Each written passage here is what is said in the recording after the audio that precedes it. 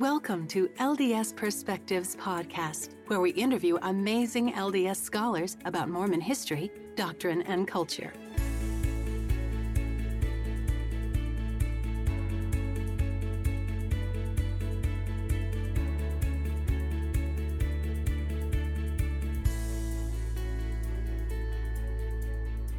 Hello, this is Laura Harris Hills, and I'm here today with Matthew Gray. Matt, can you tell us a little bit about your background? Professionally, my background is mostly in archaeology and the history of early Judaism at the time of the New Testament.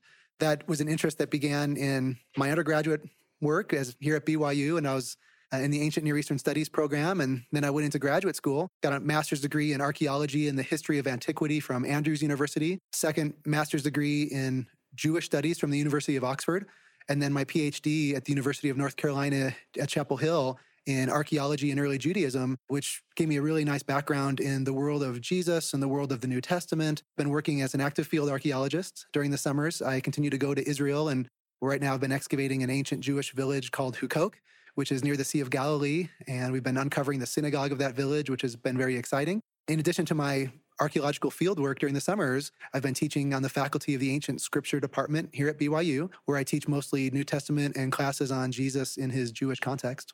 I've heard you speak on the Gospels, and you do a phenomenal job. I learned so much. But today, I'm going to focus on Joseph Smith's study of Hebrew. How did you become interested in the topic? When I was in graduate school in the summer of 2006, I was invited to teach a undergraduate course on biblical Hebrew here at BYU. It was fairly intensive, several hours a day. And as we were going through this class, some of the students were starting to get a little bit frustrated with some of the rigor of the course, memorizing vocabulary and parsing verbs and looking at the finer technicalities of grammar and translation. I was trying to think of ways to keep them motivated and excited to do the more detailed work of learning a language. One of the ideas that I had was to actually start collecting passages from Joseph Smith's journal where he talked about his own study of Hebrew, where he and early leaders of the church themselves organized a Hebrew class. They got in a professional Jewish teacher that we'll talk about later.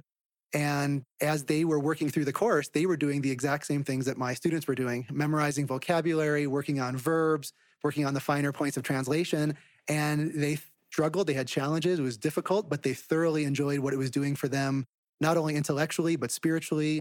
So as I was sharing that material with the students, I just became personally fascinated in the topic myself. And I found myself wanting to know more about why was Joseph studying Hebrew? Exactly how did he proceed in that endeavor? What were the impacts that it had on the church and on early Mormon thinking and practices? Over the years, as a result, I developed a bit of a side project to start collecting more material on Joseph's study of Hebrew, trying to learn more about the larger context of Hebrew study in early America, tried to find some of the surviving Hebrew grammars that might have been part of the Kirtland class. The result of this side project has been a series of articles. I've actually read your book chapter in Approaching Antiquity, and you have in there a picture of Amasa Lyman's study book, his workbook from his Hebrew class. I was so impressed. This is not easy stuff. Right. Some call the winter of 1835-36 a plateau of pleasantness and peace at the center of the church. This is right after Zion's camp.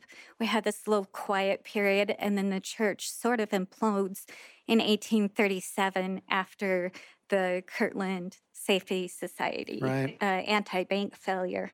It's during this period, though, that Joseph Smith embarked on one of the most ambitious CES endeavors, the Hebrew School.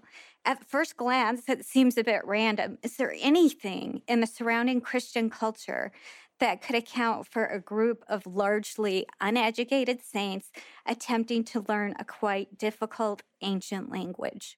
Yeah, I think there are a few things that are really important to establish the context of Joseph Smith's early fascination with the Hebrew language and the interest in learning the language by other Latter-day Saints. And I think that context actually goes back to the earliest days of the Protestant Reformation.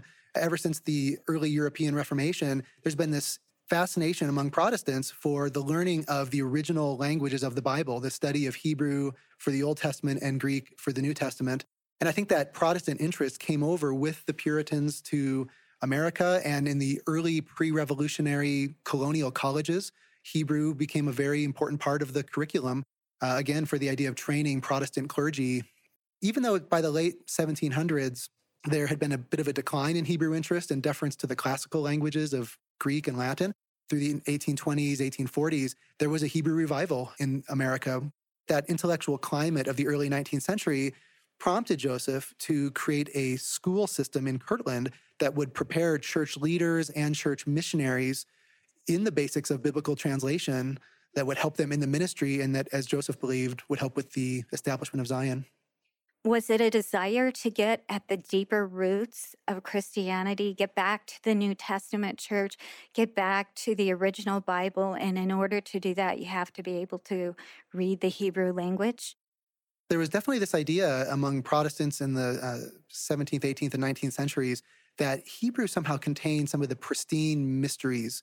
Some of the earliest revelations that God gave to humanity could be unpacked through a study of Hebrew and through reading the Old Testament text in its original Hebrew. In America, it also developed in some unique ideas where there were some scholars and theologians at the time who believed that Hebrew was actually related to the original pure language spoken by Adam in the Garden of Eden, and that remained humanity's common language until the Tower of Babel and the confounding of languages. I think another aspect of the 19th century that's an important context for Joseph is that there were many church leaders of other denominations and other theologians and thinkers who believed that Native Americans might somehow descend from ancient Israelites. And so there was this hope that, again, by understanding Hebrew, we might be able to recover some of those Native American Israelite origins that, of course, will be very fascinating to Joseph Smith and his followers. So I think that all of these things combined, this confluence of ideas and fascination with Hebrew, are all going to motivate Joseph Smith and be part of his larger restoration project.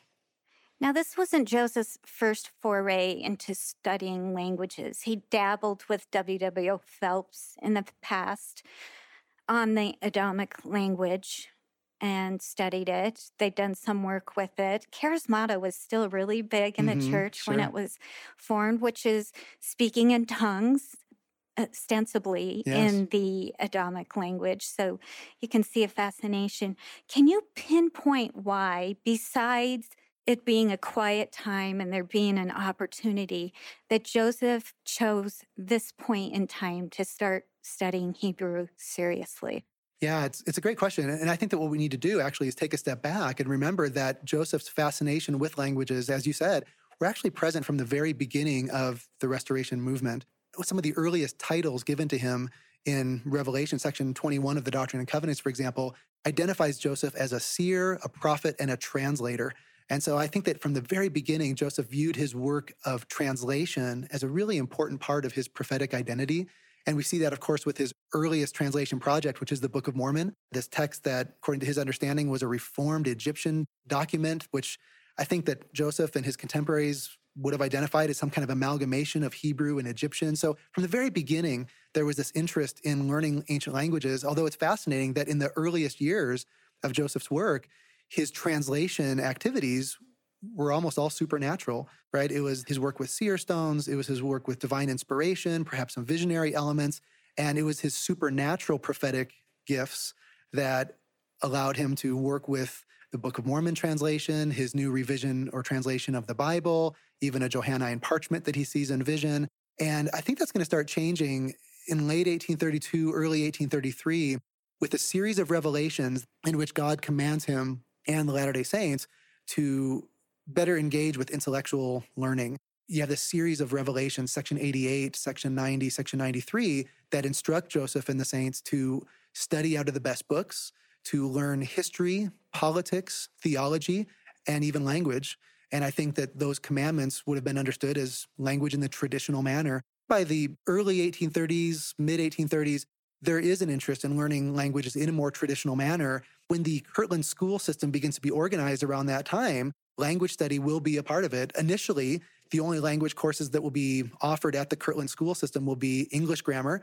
I think that was going to be important for many early Latter-day Saint converts to let's learn English first as a way to prepare to be better ministers in the kingdom.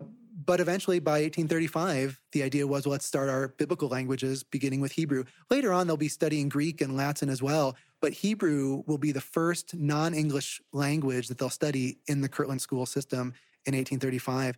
And I think that the timing there is going to be very interesting and I think it's not going to be a coincidence that the emphasis on studying Hebrew formally will not really come until after the arrival of the Egyptian papyri in Kirtland in July of 1835. And after their initial work with the papyri, it's going to be shortly after that that they organize the Hebrew school.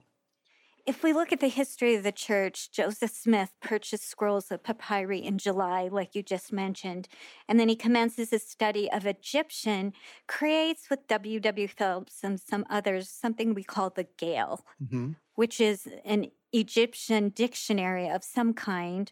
Egyptian transcribists right now would see no correlation between the characters and the words that they put down. So we're not quite sure what that was. And then he moves on to a study of Hebrew. How do you think these are related? Because historians have been scratching their heads at this Gale and thought maybe it didn't have anything to do with his study of Hebrew or the Book of Abraham at all. What have you found in your research? Yeah, it's a really important question that I think we need to revisit. What is the relationship between the Egyptian project that Joseph Smith begins in July of 1835 with the arrival of the papyri and his subsequent study of Hebrew, which begins by the end of that year? And as you said, in the past, I think we've always looked at those two as two separate projects. He begins in the summer of 1835 by working with the papyri, creating this Egyptian alphabet and grammar that you'd referred to. His initial work with the translation of the Book of Abraham, all deriving from his interaction with the papyri. But then he stops and shifts over to Hebrew studies by the end of the year. And by January of 1836, he's fully immersed in a Hebrew course that lasts all the way through the spring of 1836. I think it's quite clear that those two projects were meant to work together, that when the papyri arrived in Kirtland in 1835 in the summer, that Joseph immediately throws himself into the decipherment of these texts. But we need to remember that in the early 19th century, no one really knew how to decipher Egyptian. Champollion had done some work cracking the Rosetta Stone back in Europe, and some of that research had begun to make its way to America. But by and large, most historians, scholars, and theologians in early 19th century America still did not know how to translate Egyptian. And it's fascinating that in that time, there was an assumption that just like Hebrew descended from that common, ancient, pristine Adamic language, so did Egyptian. And that somehow Egyptian and Hebrew were the surviving ancient languages that were the closest resemblance to that pure language of Adam. There were actually several scholars and thinkers in the early 19th century who believed that one of the best ways to decipher Egyptian characters was to go through Hebrew first, to work through the Hebrew and somehow reverse engineer the meaning of the Egyptian characters. We have several examples in the early 19th century of scholars doing just that. When Egyptian texts or inscriptions are uncovered or discovered in Egypt, we turn to Hebrew language or Hebrew scripture as a way to try to decipher that. So I think it's quite interesting that when Joseph Smith began working with the papyri and began working on that Egyptian alphabet and grammar that you'd referred to, I think that he was in that common mindset that one way that we can unpack the meaning of these Egyptian characters will be to learn Hebrew. I don't think that it's a coincidence that within 3 months of working with the papyri, he decides that it's time to organize a formal Hebrew class. I think that in his mind and in the minds of his associates, the two projects were meant to go together. And the school semester wouldn't start for a few months, and he wanted to get started. So he jumps right into the papyri, right into the Egyptian alphabet and grammar document. He begins the first few chapters of translation with the Book of Abraham. And then when it's finally time and the resources are in place, he turns his efforts to Hebrew, not as a distraction from the Egyptian project, but as a way to elucidate the Egyptian project. And I think that it's pretty clear that in his formal Hebrew studies, he's going to keep an eye on how they can inform his ongoing translation of the Book of Abraham. This was not a casual undertaking. I think if a group decided, hey, I want to start a Hebrew class, it would be difficult even now to find a professor to come teach a group of remedial students how to learn a very complex language. Sure. As you mentioned at the beginning of the podcast, this is not an easy language to learn. Can you tell us a little bit more, just briefly, about the Hebrew school, how it got started, who taught it, who attended?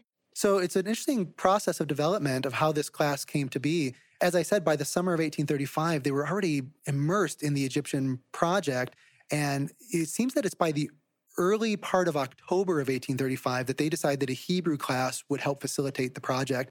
Our earliest evidence for the organization of Hebrew class begins with the formation of a committee in October of 1835 to try to find a teacher, to try to identify the best resources, and try to figure out how to incorporate a formal class into the Kirtland school system that academic year.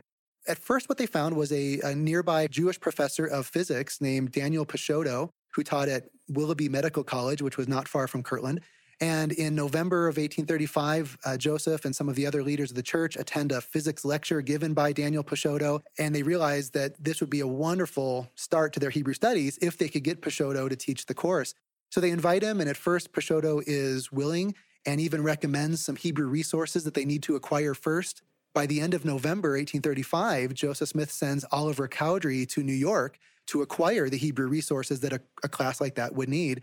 And so we have this fascinating account of Oliver going to New York City, acquiring a whole collection of different Hebrew resources. We have Hebrew grammars written by Moses Stuart. We have Biblia Hebraica. It's the Hebrew Bible, or the Old Testament in Hebrew. We also have copies of a Josiah Gibbs lexicon of Hebrew. And so Oliver Cowdery will bring all of these resources back to Kirtland. Unfortunately, though, by then, Peixoto had fallen through. And so here's Joseph and his associates with all of these great Hebrew resources, no Hebrew teacher, but that's not going to stop Joseph Smith. And so Joseph begins opening his Hebrew books, starts almost a 2-month-long personal study of his Hebrew books. It makes you wonder how far he would have gotten on his own. But certainly during those 2 months, he's reading through his grammar books, trying to teach himself the alphabet and maybe the basics of vocabulary. He at least starts to open up the Hebrew Bible and tries to read the early passages of Genesis in Hebrew. And again, you wonder how successful it might have been in those early days, especially because some of these resources were very technical, very difficult to work through without a proper instructor. Throughout December and early January, that's exactly what Joseph Smith is doing. In fact, by early January, Joseph doesn't want to wait any longer to organize a class, and so he organizes a class and appoints himself to be the teacher. The process seems to be that Joseph would read some chapters out of his Hebrew books the previous night and the next day try to teach them himself to the members of the school. And you can imagine there's going to be some mixed results there. They're going to have moments where they're very excited about what they're learning or what they think they're learning. And they're also going to have moments of frustration and debate and discouragement. There's that fascinating story where Orson Pratt and Joseph Smith begin debating the proper pronunciation of the Hebrew letter. Joseph claims to have won the debate, but in reality, I don't think either of them knew enough to be certain. Initially, it was very difficult to start the course. That's going to change in late January of 1836. By that point, they had identified a scholar in the region named Joshua Seixas, who was a Jewish scholar of ancient languages. He was a fairly young scholar, about the age of Joseph Smith at the time, in his early 30s. He had a series of academic appointments, teaching adjunct, basically, at different colleges throughout the Northeast. And as it turns out, in 1835, he was finishing up a semester of teaching Hebrew at nearby Oberlin College. And somehow, Joseph and the Saints became acquainted with Joshua Seixas, this Jewish scholar of Hebrew, and had convinced Seixas to relocate to Kirtland. And so when Joshua Seixas arrives in Kirtland in late January of 1836, he organizes a formal 7-week intensive study of Hebrew using his own materials, his own grammar books and worksheets. At the beginning of the Hebrew school, there was over 100 Latter-day Saints who were either interested in learning Hebrew or that were personally invited by Joseph Smith to study the language as a part of the class. Initially, most of these class members were leaders of the church and were elders who were preparing to go on their missions that summer. Among the earliest members of the class, we had such early Mormon leaders as Brigham Young, Heber Kimball, W.W. Phelps, Oliver Cowdery, Orson Pratt, Orson Hyde, Hiram Smith, and of course, Joseph as well. So it's kind of the who's who of early Mormon leadership, and they were all involved in the Hebrew class. Some were more enthusiastic about it than others. I think Brigham had to come a little reluctantly. I was going to say, I think it was like an army invitation. You are invited and you will be there. And you will be there. Yes, exactly right. I heard that Brigham Young was allowed to go work on the temple. He was. Because Brigham he was struggled. struggling He so did much. struggle. He struggled in class. Heber C. Kimball struggled in class. Yeah, no question about that. Some of the others were actually quite excited about it. Phelps and Cowdery and Orson Pratt was quite good at ancient languages naturally. There was a mixed reaction there among the leaders.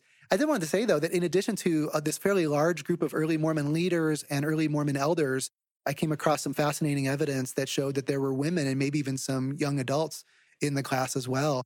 For example, we've got this account of a woman, a 30-year-old mother of 4 named Persis Goodall Young, who decided to attend the class. And she was actually commended by Joshua Seixas as being consistently the best prepared student in the course. We have other accounts of women who maybe weren't able to attend the class, but who would study their husband's Hebrew books at home. As this class then developed, as I said, Joshua Seixas organized a 7-week intensive course, divided up his 120 students into 4 classes that would each meet daily, and he would work through the basics of Hebrew vocabulary and grammar and translation using his own textbooks and using a series of worksheets that would be assigned as homework, so that the members of the class would take these worksheets home and fill them out and work on parsing verbs and so forth, and apparently would hand them in, and this would all be part of the instruction. Between the journal entries of these students, the surviving Hebrew grammar books with the notes in the margins, and some other evidence, we're able to do a modest reconstruction of how this course worked. We know that in the early part of the course, they began obviously with learning the basics of the Hebrew alphabet and Hebrew spelling, which Seixas taught from a very distinct perspective. Seixas taught a Sephardic Hebrew spelling system that wouldn't lessen the quality of their Hebrew studies, but would certainly leave a distinct mark on the way that they would eventually use Hebrew. Now, what is Sephardic? So Sephardic is a form of Judaism that comes from the Mediterranean world rather than the more Central European world. And in the academies, it was the more Central European, what's called Ashkenazic Hebrew, that was becoming the standard way of spelling Hebrew words into English. But Joshua Seixas' family was a Sephardic family, and so they had a different form of spelling that Seixas taught to his students, and that is the kind of spelling that Joseph Smith learned. And so when Joseph Smith will eventually use Hebrew in his translations and in his sermons, he's going to be using that very distinct Sephardic spelling system that he learned from Seixas. And that actually helps us to identify when and where Joseph is using his coursework in his prophetic work. You're talking about when he's transliterating, when he's writing things down in the Roman alphabet instead of the Hebrew alphabet. Exactly. So someone who doesn't know Hebrew can pronounce it. Exactly. And Joseph was doing that based on his training from Seixas. In addition to working through the grammar book and working through the worksheets, it was in that original 7-week class that Joseph began really working on proper translation, where he began studying parts of Genesis and Exodus and the Psalms in Hebrew. Reading through Joseph Smith's journals is really interesting because he absolutely threw himself into that study. Not only is he attending class every day for that 7-week period, but he's also requesting personal tutorial sessions with Joshua Seixas. He's working ahead on homework assignments because he's so excited to continue to do more. He's attending additional lectures. He's attending other classrooms when he has some free time. He studies on Sunday. He studies when he's sick. And this is all during a very busy administrative time for him as he's getting ready to dedicate the Kirtland Temple. With everything else that he has going on, the fact that he's taking so much time and energy to learn Hebrew shows that it was very, very important to him and what he perceived as his prophetic work. In fact, as I've shared this in different venues, I've had several people ask me, well, wasn't that distracting to them as they're getting ready to dedicate the Kirtland Temple and they have church business affairs and administrative issues? Taking that much time to study a biblical language, wasn't that distracting to the greater spiritual goals that they had with the temple, for example? I think the answer is just the opposite. I think that Joseph did not see this as distracting from his spiritual endeavors. I think he saw this as enhancing them. I think that he saw his interaction with biblical Hebrew and his ability to start reading, as he said, the word of the Lord in the original as an opportunity to facilitate and intensify the spiritual experiences that would attend the Kirtland Temple dedication, which happened towards the end of this Hebrew class. It's during this time where he's translating Genesis that he runs across something that affects his theological thinking for the rest of his life. Would you like to elaborate on that? Sure. As I said earlier, going into the Hebrew studies, I think that the ongoing translation of the Book of Abraham was very much on his mind. And we already know from journal entries from before the Hebrew class that Joseph was anticipating the Book of Abraham to shed light on the nature of God and the nature of the creation and the cosmos. So I'm fairly confident that he went into his Hebrew studies looking for potential insights into those issues, looking for ways in which Hebrew could not only enhance and inform his Abraham translation, but also his understanding of the nature of God the creation of the world and even the cosmos itself. And I think he finds it. I think it's probably during that initial Hebrew study in Kirtland during early 1836 that he notices a technicality in Hebrew that will come to impact his thinking in great ways. And that is the plural form of the Hebrew word for God, which is Elohim. Before that, leading up to it, Joseph had already had untraditional views of the Godhead and the nature of God. We see some of that in his earliest revelations. But I think that recognizing that the Hebrew word for God was plural, whether he recognized that in his earliest personal studies of Hebrew or he learned it finally from Satius in class, I think that got his mind thinking in a way and got the wheels turning in a way that by the Nauvoo period will result in some interesting theological developments as Joseph begins contemplating the nature of God, the plurality of gods, the council of gods. These later Nauvoo teachings, I think, have their roots in his study of Hebrew and his understanding of the Hebrew word Elohim being plural. So Satius didn't buy this, did he? No, so in a later sermon in Nauvoo, when he's talking about the plurality of gods, using the Hebrew word Elohim as the evidence to support this teaching, he actually refers to a conversation that he had with a learned Jew about this very topic. And we can only assume that the learned Jew that he's referring to was Joshua Satius. I think that what happened was that sometime during the Hebrew class in Kirtland, maybe as they're going through Genesis 1, which we know they translated as a class, I almost wonder if Joseph stopped the instruction and pointed out, this word is plural. Should we translate this as plural? Which he would later do in Nauvoo. And what he tells us is that the learned Jew, who's probably Satius, said no, that technically speaking, the word is plural in form, but we really should translate it as a singular. That goes better with the singular verb and better with the context. But Joseph wouldn't have any of that. Joseph was convinced that if the word is plural in form, we should translate it as plural. He did have a disagreement there with his teacher, and I think his teacher graciously conceded at the end that, okay, you can translate it as plural, but I think Joseph took it much farther in his theological development than his teacher Joshua Satius would have. Can we see traces of Joseph's use of Hebrew in the Book of Abraham? We can. So one of the ways in which Joseph revisited his Hebrew studies and the way his Hebrew studies impacted his work in the Nauvoo period was through his continuing and finalizing of the Abraham translation. As we said earlier in the podcast, the Book of Abraham translation began earlier in 1835, but as far as we can tell, he only got through the first 2 chapters in that early period. Then, as he's studying Hebrew, he's gleaning insights into additional Abraham material, and it's going to be in early 1842, having now studied Hebrew, that he revisits the Abraham translation and picks up where he left off. And it's going to be in the later Abraham materials, Abraham 3, 4, and 5, and in the facsimile explanations that are all finalized in Nauvoo, where we begin to see Joseph as a translator incorporating the material he'd learned in his Hebrew class into his final publication of the Book of Abraham. I think we can identify 2 or 3 different ways in which that Hebrew learning or his Hebrew studies impacted that Abraham translation process in Nauvoo. The first one, I think we can call editorial elucidations, right? Whereas he is looking at the facsimiles, which are these Egyptian vignettes and these images, these pictures that will accompany the Abraham translation, Joseph starts giving explanations of what the different images mean. And in his explanations, he will use Hebrew openly as ways to help elucidate and pull out meaning from these Egyptian images. Now, today, a modern Egyptologist would read those images very differently. In the early 19th century, before an academic understanding of Egyptian was widespread, I think Joseph is doing something more along the lines of trying to use Hebrew to try to explain the meaning of these Egyptian images for the purposes of his translation project. So that's kind of category number 1 of his use of Hebrew, is his use of Hebrew vocabulary, such as the Hebrew word for heavens, which is shamayim, or the Hebrew word for the expanse or the firmament, which is rakia, or the Hebrew word for the stars, which is kokabim. These are words that Joseph will take from his Hebrew studies and use to explain the Egyptian images. These all included Satius transliterations. They did, yeah. So when Joseph Smith would use these Hebrew words, he would spell them in ways that he was taught to by his Hebrew instructor back in Kirtland with that very distinct Sephardic spelling.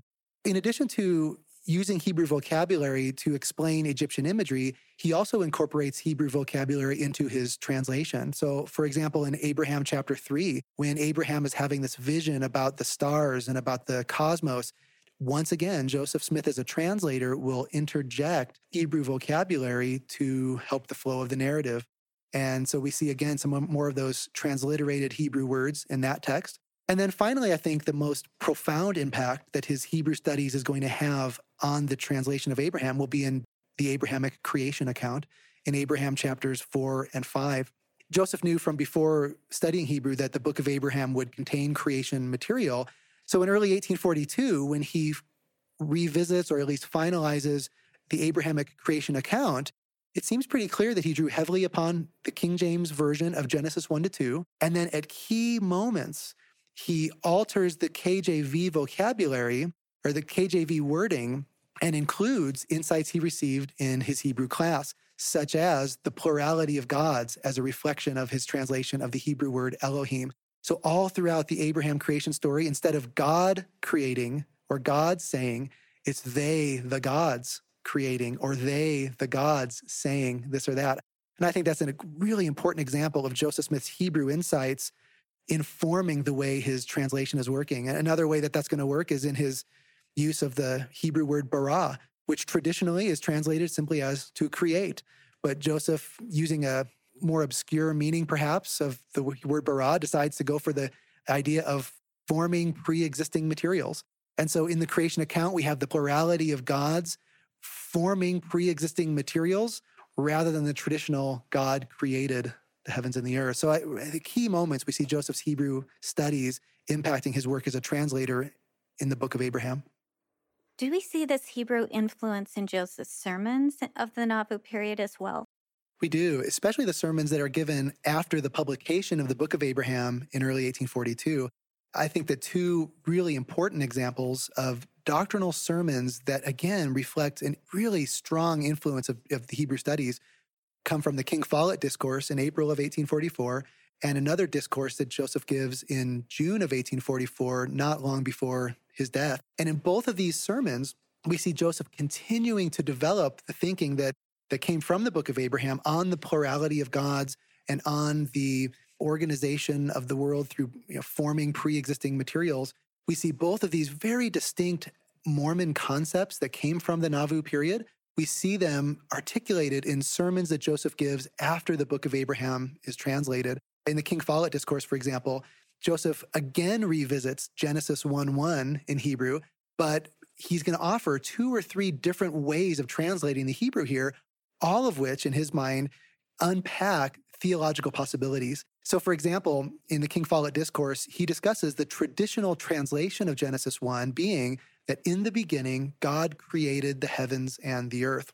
Well, Joseph Smith takes some of the insights that he gained from class and does some very creative reworking of that traditional translation. Instead of saying that in the beginning, God created the heavens and the earth, Joseph finds in the word Beroshit, which is in the beginning, he pulls out the word Rosh, which is the head. And then instead of create, he does form. Instead of God, he pulls out the gods. And so whereas traditionally it was in the beginning, God created the heavens and the earth, Joseph reworks that based on some very creative Hebrew insights that he gained from class to translate it, in fact, as the head God brought forth the counsel of the gods along with the heavens and the earth. A very untraditional translation that today any traditional student in a class could not get away with. I don't think any scholars would agree that that is the best, most literal reading of that passage. But for Joseph, I don't think he was trying to give a static traditional translation. I think that Joseph was trying in these sermons to mine the Hebrew words, vocabulary, and grammar for theological possibilities. That's why I don't think he ever settled on one definitive translation of Genesis 1:1. I think he was constantly looking for possibilities there. Possibilities into the plurality of gods, the counsel of gods, the ways in which they organized the materials and brought forth the heavens and the earth, and all these things that are not traditional Hebrew translations, but where Joseph would defer to either more obscure meanings, less conventional ideas. But for him, he was pulling out theological possibilities. And the result of this exploration of the Hebrew grammar and Hebrew vocabulary will end up producing some of the most distinct Mormon teachings from the Nauvoo period regarding the nature of God, regarding the plan of salvation, and even regarding the early rituals of the Nauvoo temple. This shows us just once again that we really need to think about what Joseph meant about translating and the translation process. It shows us that Joseph Smith viewed his relationship between his prophetic work and his academic studies as interrelated. Yes. What part of the Book of Abraham puzzle do you think this gives us? For Joseph Smith, there really was no dichotomy between intellectual endeavors and spiritual endeavors.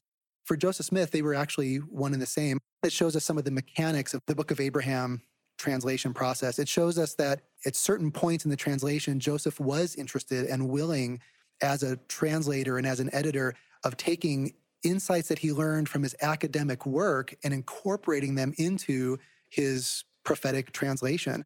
And I think that in addition to showing us the mechanics of that, there are several examples where we can actually show him pulling verbiage from some of his dictionaries, some of his lexicons, some of his grammar books. He is clearly intellectually engaged in this process. I think what these things show us, number two, is that for Joseph, the essence of prophetic translation wasn't either a static traditional translation on the one hand, or a totally, completely spiritual, supernatural experience on the other, but that it was actually a combination of both. This reflects him taking seriously his earlier revelations to study it out in both your heart and your mind. And so I think we see Joseph interacting with this academic material. For him, that's going to serve as a bit of a catalyst to the unfolding revelatory translation process. As a scholar of the Hebrew Bible, does this strike you as very similar to what went on with the prophetic writings in the Old Testament? Yes and no. I know some scholars have tried to argue that the Book of Abraham translation fits better into categories of pseudepigrapha or even targums or midrash or pesharim, some of these categories of ancient Jewish scripture writing that was a little more flexible, a little more fluid than a static single translation. That may be the case. I don't know that any one of those categories are necessarily a perfect fit for the Book of Abraham, but I think that they get at the idea that Joseph's idea of translation was much more expansive than we often assume, that he was able to take a core concept or a core object of inspiration, as it were, and expand it in ways that he found relevant in his prophetic capacity, that he found to be important and enlightening, even if it went beyond what he thought was on the text. I think it was a very fluid, expansive translation process that might find some kind of analogy in the earlier biblical models, inspired targums or inspired expansions of earlier biblical texts. So I'm not sure if those are perfect analogies, but they may provide some possible frameworks for understanding what Joseph is doing with these translation materials. Be sure to check out ldsperspectives.com to subscribe, catch up on past episodes, download transcripts, and find show notes. LDS Perspectives podcast is not affiliated with The Church of Jesus Christ of Latter-day Saints. The opinions expressed represent the views of the guests or the podcasters alone. While the ideas presented may vary from traditional understandings or teachings, they in no way reflect criticism of LDS church leaders, policies, or practices.